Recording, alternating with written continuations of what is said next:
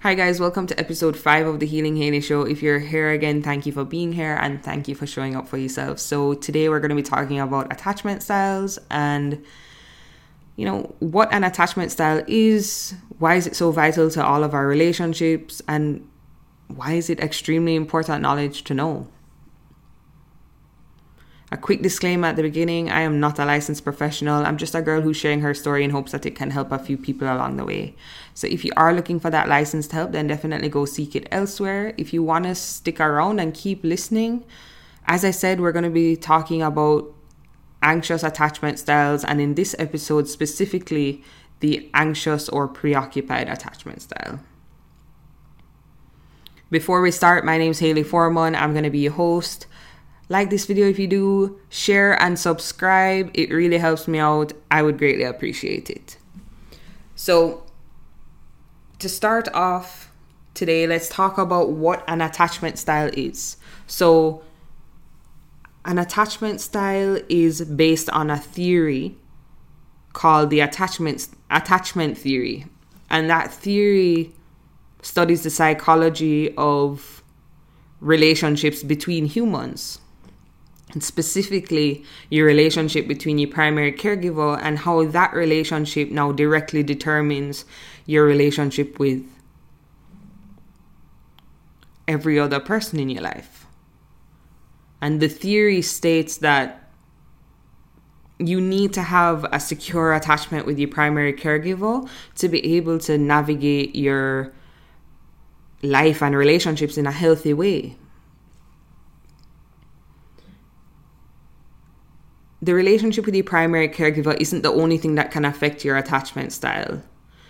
But your relationship with your primary caregiver is going to show you what your core attachment style is, because you will attach in a way that is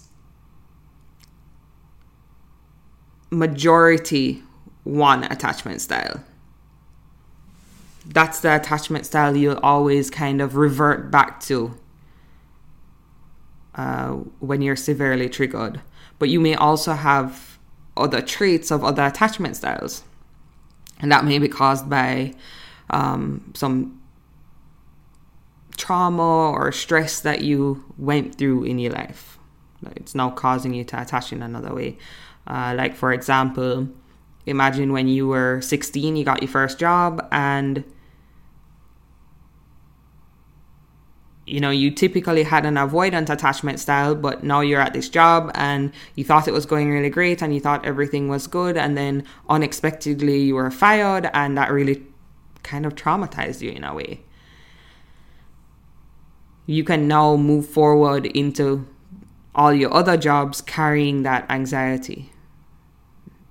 So, like I said, you may not be an anxious person in general, but in the field of your career, you are anxious. You're constantly needing reassurance that you're not going to be fired or something like that, right? So how can your attachment style affect you? There's 3 main things that we want to focus on. Number 1, your attachment style can affect your ability to communicate your emotions and needs in your friendships, partnerships, or family relationships. If you are unable to communicate your needs in a healthy way, chances are your relationships are going to be very difficult because they're going to feel very unsafe. You can often have your boundaries broken, or you will be breaking other people's boundaries. Another way is it affects how you respond to conflict. As human beings, we have varying degrees of conflict throughout our life that we have to deal with, but pretty much every day there's some level of conflict that we may have to deal with. And if you're not able to manage or move through this conflict in a healthy way, that's going to create a lot of difficulty in your life. It's also going to affect how you form expectations about your relationships. So I kind of spoke about this in videos before, where I spoke about fantasizing a person and creating this unrealistic expectation of what your partner might be or what a friend might be like. And you can also, on the opposite side, bring unhealthy dynamics from the past.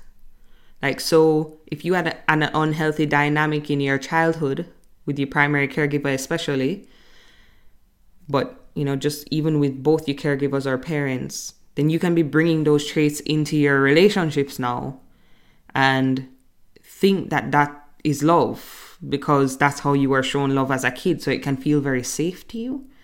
But really it's unhealthy, and it can be hard to figure out how to know what's unhealthy and what's healthy. So it's really important to kind of know all of these things that we're talking about to be able to communicate your needs, to be able to resolve conflict, to be able to have realistic expectations. Those things are really, really important in your life, and your attachment style is affecting all of those things. That's why your attachment style is so important. And you can have 4 ways of attaching. Broadly, you have a secure attachment or an insecure attachment. And then within that insecure attachment, you can express yourself in 3 ways. As I said, you will likely have a core way that was caused by childhood, but let's talk about the 3 ways. It can be 1, which is anxious or preoccupied, 2, which is dismissive or avoidant, or 3, which is fearful, avoidant, or disorganized. Those are just 2 ways of referring to the same thing. But for me, I refer to attachment styles as anxious, dismissive avoidant, and fearful avoidant. In today's episode, we're going to be talking about the anxious attachment. Why is it important, though, to listen to all 4 of these episodes? Because in the first 3, we'll talk about each attachment style, the insecure ones. And then in the last one, we'll talk about secure attachment.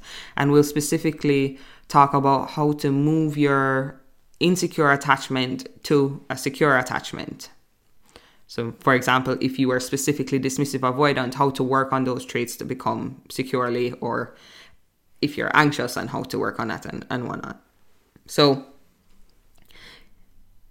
it's important to listen to all 4 because, as I kind of said before, you can have a core attachment, but you can relate in different ways in different areas of your life. And it still is necessary to understand other attachment styles to start seeing that you are actually behaving in an unhealthy way or having an insecure attachment to whatever it is that is causing you some level of grief in your life. The second reason why it's important is because your attachment style is how you attach to other people. So those people also have attachment styles as well.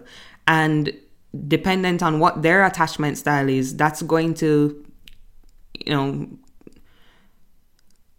cause a different dynamic between the two of you. So if someone tends to be avoidant and someone tends to be anxious in a relationship together, it's going to be kind of polarized, or the one person's going to be extremely anxious and one person's going to be extremely avoidant sometimes, dependent on what their triggers are and if they're triggering each other, and kind of in that space of negative ego, like attacking one another. So that's why I always talk about that everything can be healed, that like dynamics between you and other people can change and shift. If you heal these things within yourself, you're no longer having that dynamic. So people can get really caught up in their head of like, oh, this would have never worked because, they are this person. But the truth is they aren't that person. It's just that they have these tools to work on. And if they do work on securing them, then now you can both come together and have a great relationship. That really is possible.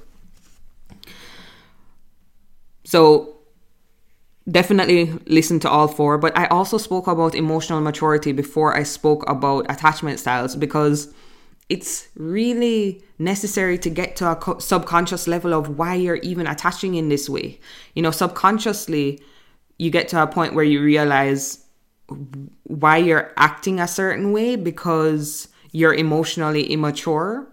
If you watch those videos, you'll know what I'm speaking about, and you'll understand emotional immaturity.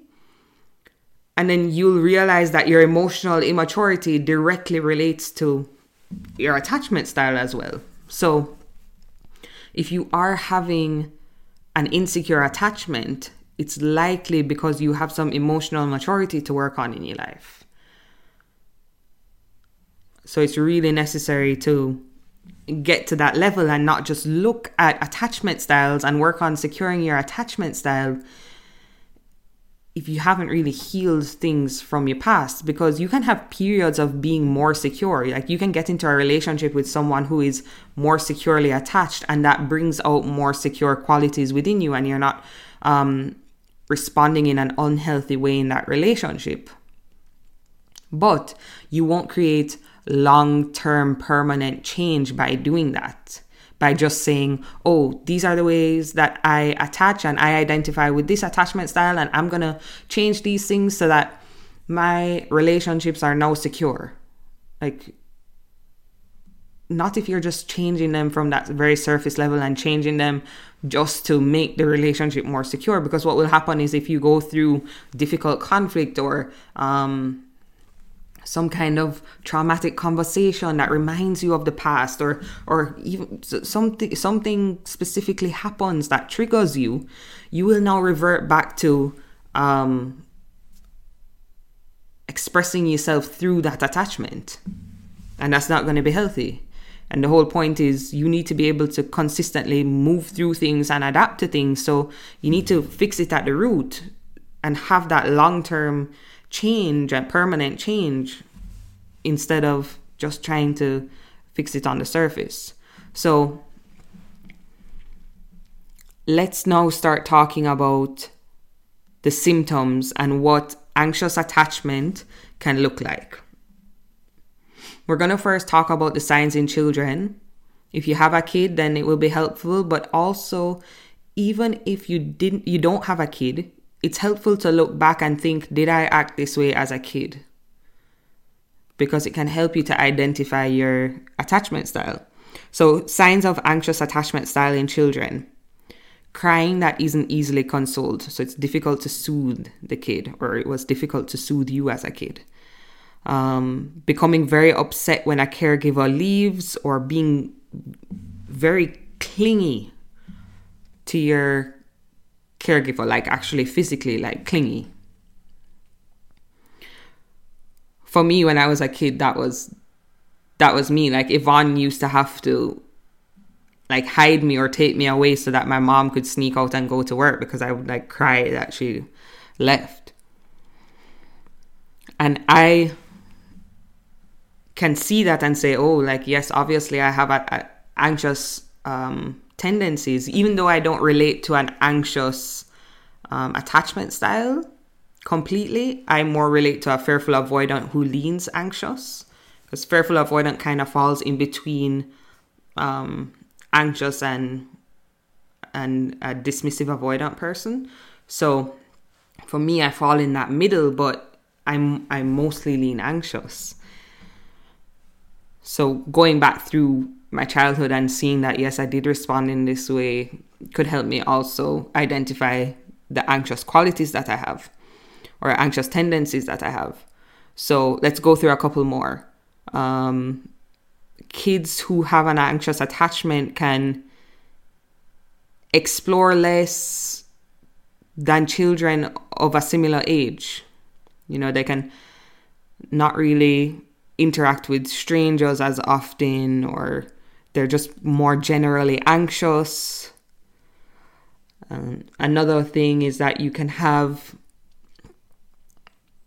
issues regulating and controlling negative emotions. So anxious kids can be prone to displays of aggressive behavior or poor peer interactions, like at school. Kind of any of these things can kind of signify an anxious attachment in a kid. So definitely go back through that list, check yourself, or think about, what your kid is acting like and if they're exhibiting any of these traits. Now let's talk about your anxious attachment as an adult and how that can look. You can have difficulty trusting others, low self-worth, worrying that your partner's going to abandon you, craving a kind of intense closeness and intimacy, becoming overly dependent, or what people would refer to as like codependent in relationships,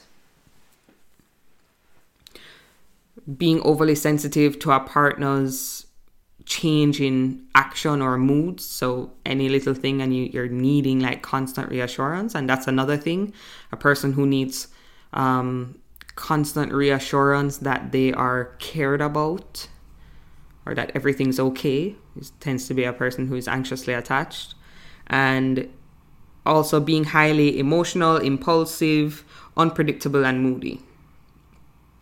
Anxious people can be very jealous or clingy in relationships or friendships even, not being comfortable with your best friend getting close to another person and thinking that that's going to take away from your relationship. Like that can really signify an anxious attachment in that way. So adults who develop an anxious attachment style may be at an increased risk for anxiety disorders. So you may have a generalized anxiety disorder, or you may have panic attacks. But that doesn't necessarily mean that you anxiously attached. Like other attachment styles do too, but as I said, there's kind of an increased risk with anxious attachment. So now that we've spoken about some symptoms and what it can look like, let's talk about some of the causes. A troubled childhood, including, physical or sexual abuse, that can cause an anxious attachment. Instances of neglect or mistreatment can cause anxious attachment. Caregivers who ridiculed them or became annoyed when they were distressed, when you were a kid and you were distressed. And the last thing is if you had early separation from a parent or caregiver. This is like kind of the main thing that can cause an anxious attachment style. And for me, I lost my mom when I was 13 and it was sudden. So that really caused a lot of anxiety within me. But it wasn't just across the board that I became anxious.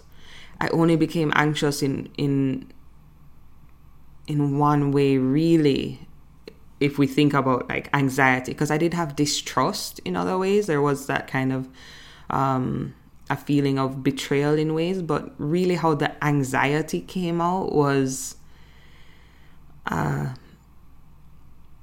now had an anxious tendency to feel that the person who I was most attached to in the world now, who used to be my mom, who, as I said, died suddenly, I am now projecting that into my future relationships and thinking that, the person who I am most attached to in the world is now going to die suddenly. And that's been like really, really difficult for me to move through, because there's no control in what's going to happen and if people will be okay and not be okay. And, you get anxious because you don't want to go through that pain again. You don't want to lose this person that you love more than anything in the world. And for me, I have had 2 relationships where it really was coming out. And, very typical that both of those people were avoidant. So my anxious tendencies tend to come out more in those relationships. But in one of the relationships, the person kind of saw me and knew what I had been through and understood it and understood how it was causing me to act the way I was acting. And that person also was much better at setting boundaries for themselves. So they could see in that moment that I needed that reassurance because I was scared. But they also had the ability to be like, hey, it's not necessarily healthy that you need this much assurance. And I'm willing to give you some, but I'm not willing to give you what you're saying you need. Because you might need to go get that looked at. And I did need to go get that looked at, but I didn't. So the person didn't say that to me in the moment, but they just said, I'm not going to do that. We're going to do this. And that actually just helped me. I didn't respond as anxiously. Even though I still was a bit anxious, and I'm sure they would say that I was anxious, it wasn't as bad as it could be.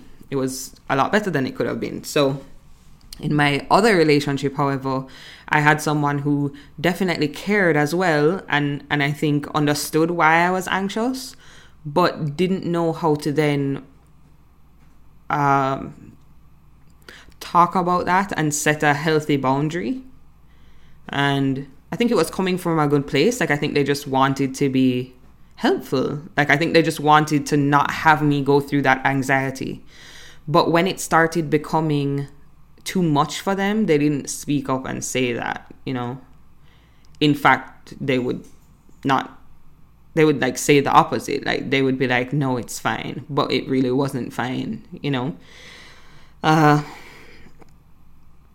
So that was difficult for the relationship, because then now I'm just going further and breaking that person's boundary without knowing I'm breaking that person's boundary, because they haven't made it clear that I am actually breaking their boundary and it's causing resentment or, whatnot. And then it kind of just gets bad. And then that person feels like you're being controlling, and you're like, well, I'm not being controlling. I just want to know if you're okay. I'm not asking what you're doing or, trying to find out every detail of what's going on with you. I just want to know that you're alive. But then the way it feels though is controlling. So it feels that way, but not necessarily that way. And that's really difficult. And that's obviously, as I said, that's happened to me in a relationship, and it sucks. It sucks that is where it goes, because that's not what you mean. So I'm talking about it in hopes that, if you can recognize any of these things within yourself that you may be doing, obviously it may be not what I was doing because you don't really relate to that, but maybe in some way you're being overly jealous or constantly checking in or constantly needing this reassurance that they're not going to break up with you or something. And you might need to now say, okay, maybe I can actually go get some help to start dealing with this and start working through it and finding out where it's coming from. And it's not just the fact that I am an anxious person, because so many people do this where they say, oh, I'm just an anxious person, so this is what's happening. And you can almost normalize it, but really it's not. It's okay to have anxiety. There's nothing abnormal about having anxiety, but it's not healthy in your relationships to,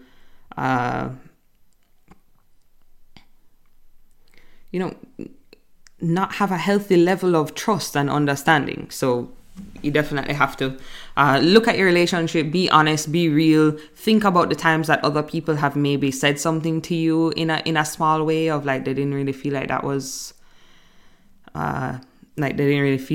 healthy, and then try and think about that, and then that can give you clues as to what you might need to work on, or you might already know it, right? Because you probably do. So we just spoke about what can cause it. There's other things too. Like I said, you could be neglected as a kid. Your caregiver could have shamed you or ridiculed you. So, that I also had that in my childhood. So that caused a few more anxious tendencies. So sit down with it, kind of think about it within yourself, see if you can recognize any of these traits at any point in your life or within any subcategory of your life, and start looking at where that may come from. Because for me, even though it would have seemed very obvious that, oh, well, obviously you're worried about someone dying, Haley, because your mom died, like, it didn't feel that obvious to me in the moment because it was only with the person who I was dating. It wasn't anyone else. So that was really weird to me. I was like, oh no, like, that's just how I am in relationships. And I just drummed it up to that.